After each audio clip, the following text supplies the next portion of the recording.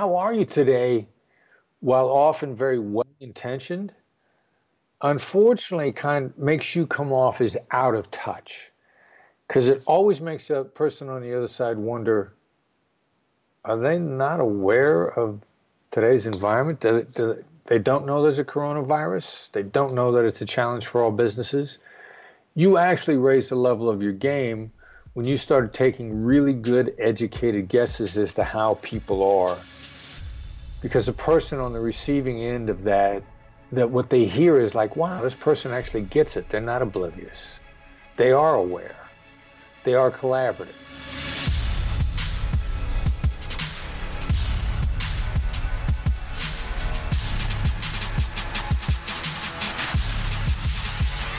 Hi, this is Julie Masters, and you are listening to The Next Right Thing, a mini-series from the Inside Influence team designed to provide some actionable certainty in uncertain times. Specifically, and let's face it, the world that we are all, like it or not, inhabiting right now, the COVID-19 pandemic and subsequent lockdown.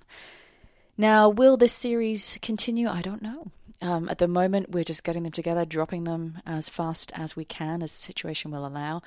We may continue, we may do them less frequently, more frequently in a different way. A lot will depend on feedback, your feedback. So keep it coming. The idea behind this series is to go out to some of the most popular guests from past episodes of Inside Influence and ask them just one question. What are the most important things or important thing that you are focusing on right now? Tools, ideas, or strategies? Or advising your clients to focus on? That you know for sure work in uncertain times. Now, the intention is that somewhere in here, from these incredible minds, you find the inspiration that you need for your next right thing. A point of certainty amidst all the uncertainty. Now, in this episode, I'm so excited to launch this one. I speak with Chris Voss, previously the FBI's lead kidnapping negotiator. Now, during his 24-year tenure in the FBI, he was trained in the art of negotiation at Scotland Yard and Harvard Law School. He is also a recipient of the Attorney General's Award for Excellence in Law Enforcement, as well as teaching business negotiation at a number of prestigious universities. He is also the author of the excellent, highlight, bold, in red, excellent book, Never Split the Difference, Negotiating as if your life depends on it. Now, just very quickly on this book, it pretty much takes every single piece of wisdom that I understood about negotiation and flips it on its head. It separates the theory from what actually works when life gets intense, when emotions are high, when the stakes are even higher. Cannot recommend highly enough, and that is why today there was nobody else that I wanted to talk to about this topic. Now, in this conversation, we drill down into something very specific, and it is this. How to deal with everything being renegotiated. Now, most of us have had to deal with either making or taking those renegotiation phone calls more than we would have ever imagined or wanted in the past few weeks. Either with suppliers, team members, landlords, customers. Those calls are heartbreaking, difficult to navigate, and overwhelming in their frequency at this point in time. They're also emotionally intense, and a blueprint to work from is one of the things that I think can really stand us in good stead when it comes to influencing as best we can in these moments. Chris walks through a 4-point system today for handling renegotiation phone calls, so super practical, as well as how to deal with two of the biggest derailers in phone negotiations in general. Number one, what to do when the other party goes silent. You know, that point where you just keep talking in the hope that eventually they'll join the party. And then what to do when the opposite occurs, when they won't stop talking. What I want you to listen for in this conversation is that these tools apply whether you are making or taking the phone call. Managing your state, your tone of voice, creating engagement through emotionally intelligent guesses as to what the other party might be facing, reflecting back and naming the elephant in the room by labeling what you've heard them say, and then asking thought-shaping, collaborative questions that begin with words like, how do we? Emphasis on the we. They apply whether you are renegotiating or being renegotiated with. Now, I've said it 100 times, and it is never more true than now. Influence isn't something that you either have or do not have. It is not a power bestowed from on high by a divine force to some and not others. It is a set of tools. It is a set of tools you can claim and choose to master at any point. But first, like any mastery, you have to decide to claim it and then commit to the practice. So that is what I want for you today. I want you to decide to claim it and then commit to the practice. Now, if you want to hear more tools from Chris Voss and his experiences in the FBI, you can hunt down our previous conversation, which actually, when I went to find the episode number, it's number 1. It was episode number 1 of Inside Influence, our very first. So moment, how far we have come. In particular, his insights on why yes should be the last thing you want to hear in a negotiation. It's a total game changer, worth listening for that alone. Chris also has an amazing newsletter. If you go to blackswanltd.com, it is actionable and brief. It's one of the very few that I follow. I think he also has masterclasses available on there, 10 videos on negotiation. And again, he's the master. He's been on the front line. There's nobody that I would go to learn from apart from him. Sales pitch aside, just genuinely out of want for you to consume his knowledge. So, other than staying well and looking after each other, I hope that somewhere in here you find the fuel that you need for your next right thing.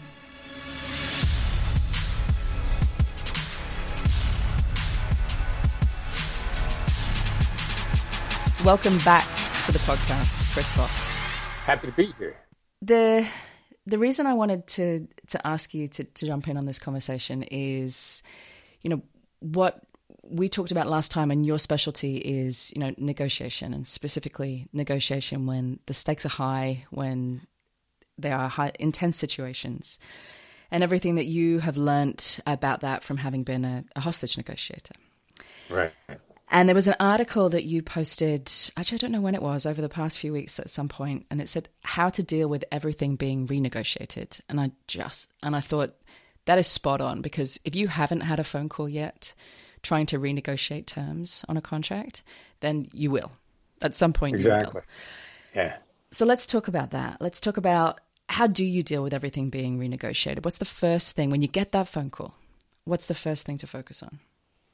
Well, the first thing is your instantaneous reaction should be built around a tone of voice you use. Hostage negotiator, crisis negotiator's tone of voice is more applicable today than it ever was before, which was, a downward inflecting voice, a voice that I'm using right now. We would refer to it as a late night FM DJ voice. But the thing that does is it's instantly calming to the other side. The phrase calm is contagious. What's that mean? Well, the reason it's contagious is because it's a neuroscience reaction. You hit the other person's mirror neurons, and the chemicals that calm the brain are automatically injected into their brain and yours, actually. The great thing about that voice is you hear it too. And I use it to calm myself down if I need to. So it's a good first step as you're trying to figure out exactly what you got on your hands. So step number 1, late night FM DJ voice. So let's go to step 2. Well, as you're getting into step 2, this is your diagnostic. Now you're going to be dealing with 1 or 3 people on the other end of the phone. The person who's calling everybody because they see this as an opportunity, and their advisors are saying, look, call everybody and renegotiate every contract, see what happens. So they're doing it more as they're trying to exploit the opportunity. Then there's a person on the other side that's actually desperate. They don't know how they're going to be able to keep the lights on. They may have laid some people off, put some people on furlough, fired some people just to try to survive. So they're actually in a crisis. They're backed into a corner. They're the cat that was in your kitchen when the Rottweiler burst in and started barking and snarling, and that cat is backed into the corner out of sheer defensiveness. And then there's the third type is some combination of both. They think they're going to get by. They're not entirely sure whether or not they're going to exploit an opportunity or whether they got to stay alive. Those are kind of the 3 buckets. Now, you want to throw out some tactical empathy to start off with, aimed at disarming fears. They're either going to have a few fears, they're going to have a lot of fears. And the best, most effective way to disarm them is to label them, to call them out. It's the analogy of the elephant in the room. Nobody ever made the elephant in the room go away by ignoring it or denying it was there.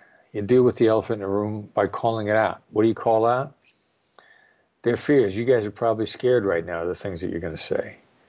You're probably calling me because you don't know what to do. You're worried about making your payroll. You're worried about whether or not you're going to keep the lights on. This is just a really scary time frame. Now, their reaction is going to tell you where they're at. If they correct you, if they're not feeling those fears, you're not going to plan them. So if they're not feeling those fears, they're going to go like, it's a tough time frame, but we think we're going to get by. That's just giving you the diagnostic. They're either an opportunist, or for whatever reason, they're not scared to death by the situation. The people that, the cat backed into a corner because, the episode is a Rottweiler barking at him, they're going to feel it. They're going to resonate with it. You're going to really establish a great relationship of understanding in that moment. You will have created epiphany. You will have created bonding in the moment. You can Google the neurochemical reaction of epiphany, and a neurochemical reaction will tell you that when you feel an epiphany, the chemicals that are released into your system by your own chemistry are serotonin, dopamine, and the magic oxytocin, which is the bonding drug.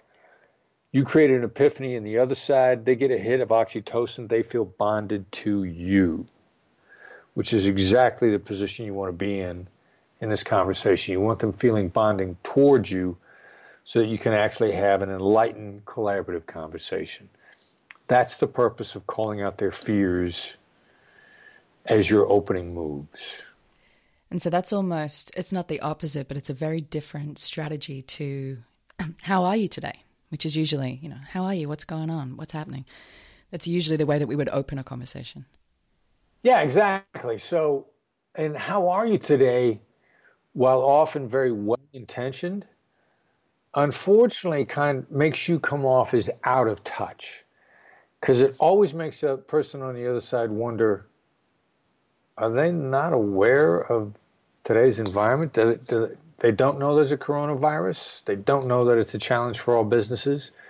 You actually raised the level of your game when you started taking really good, educated guesses as to how people are. Because the person on the receiving end of that what they hear is like, wow, this person actually gets it. They're not oblivious. They are aware. They are collaborative. And that's moving forward and raising the level of your game be instead of somebody saying, how are you today? How are you today, by the way, is a diagnostic. You're just trying to get a feel for how they are. You move much more quickly in the conversation when you start taking emotionally intelligent, educated guesses. And they're not tough guesses to take. Now, what's step 3? So we've got step 1, DJ voice. Step 2, connection with your opening.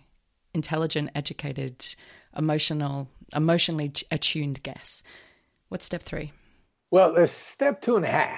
Let's do a step 2.5. After you've called out the fears, there are going to be a variety of temptations that you want to surrender to. The first one is to say, but. A great indicator if the word but is getting ready to come out of your mouth is a perfect time to shut up. So instead of but, it's press the pause button. Now, another temptation is going to be to say, I feel the same way. We're all in this together.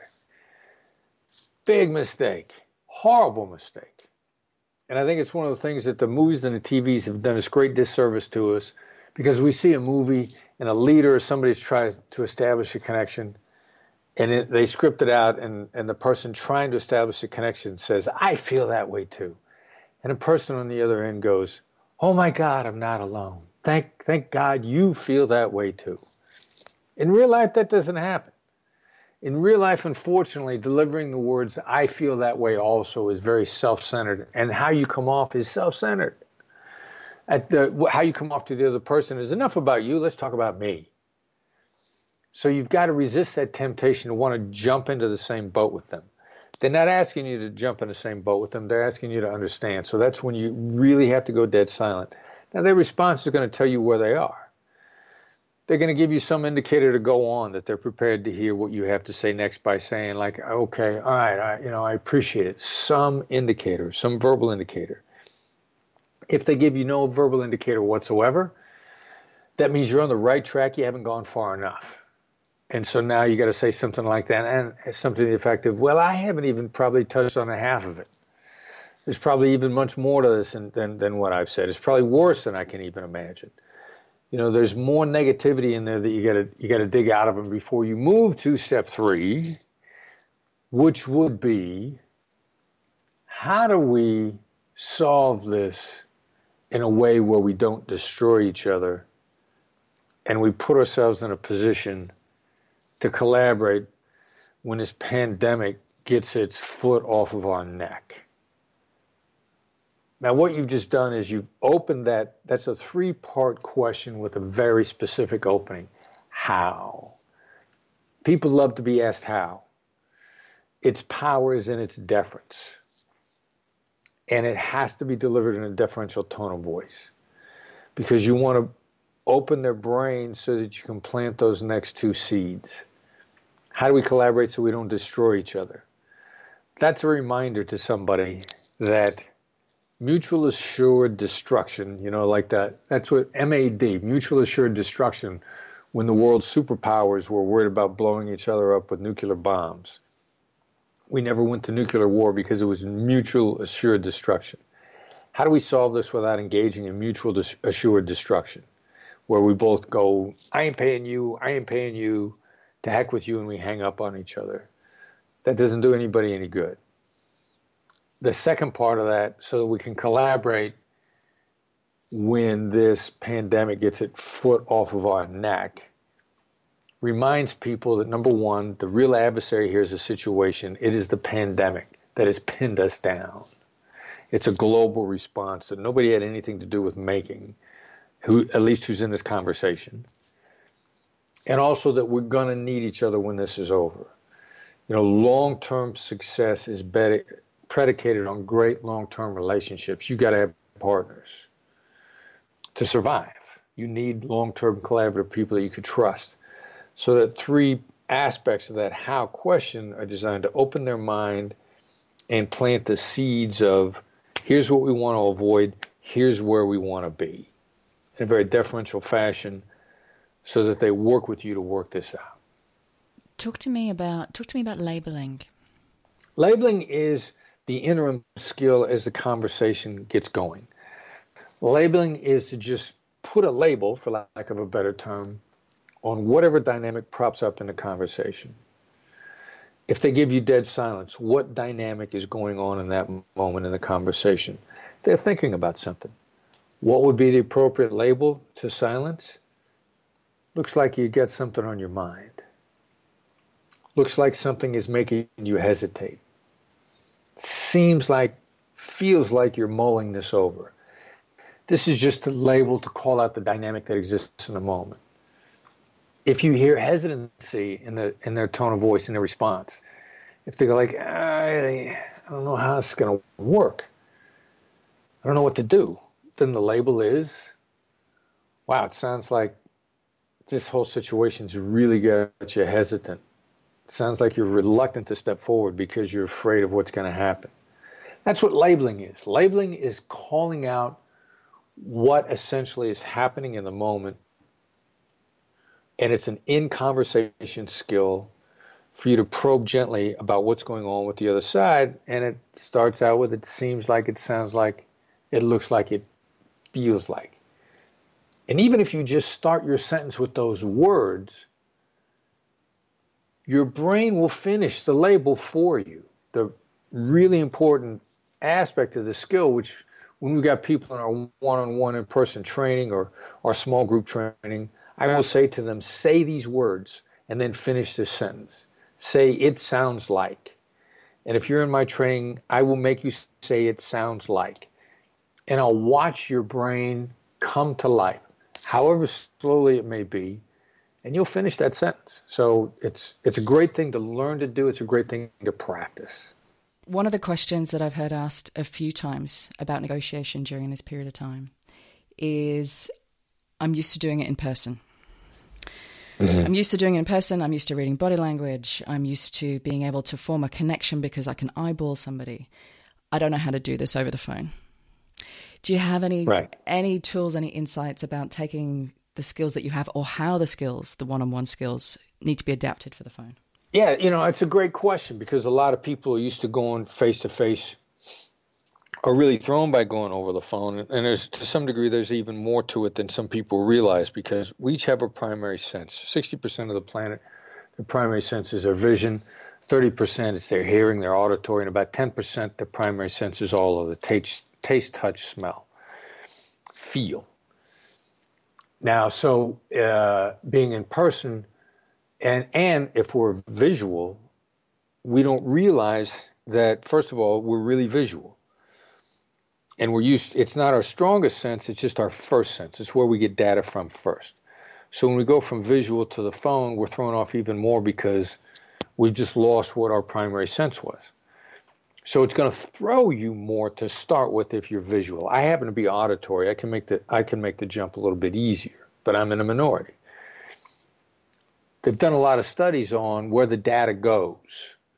Where does the body language info go that you would normally pick up? It actually goes into tone of voice. But if you're visual, having to suddenly go blind will throw you off. To adapt to that, it simply takes practice. Your brain is a supercomputer that can soak up the data. The only real problem you have going from in-person to over the phone is what to do when the other person's dead silent, because you don't have visual information, but you can pick it up really quickly in the moment by saying to somebody, look, I can't see you right now. I can't tell if you're thinking, if you're angry, if what's going on. That's a prompt for the person to actually correct you. And people love to correct. And they'll either say, no, I'm not angry. I'm thinking. I need some time to think. And boom, okay, perfect. I just got some data on what silence means in this conversation. If they are angry and you call it out, then that'll deactivate it. It gets us back to our deactivation of negative emotions before. And they'll say, oh, okay, look, I appreciate you being sensitive to the fact that I'm possibly angry. And they'll recognize that. So, what am I babbling about? Adapt to the moment. Throw some probes out there to try to help you dial into what's going on in the moment. And their tone of voice will give you all the data you need. But you're not going to be able to do it without practice. And small stakes practice for high stakes results. Practice phone conversations day to day with the people in your family, the people in your life where you got no skin in the game. Because if you wait to the big phone call to do it, you're not going to be ready.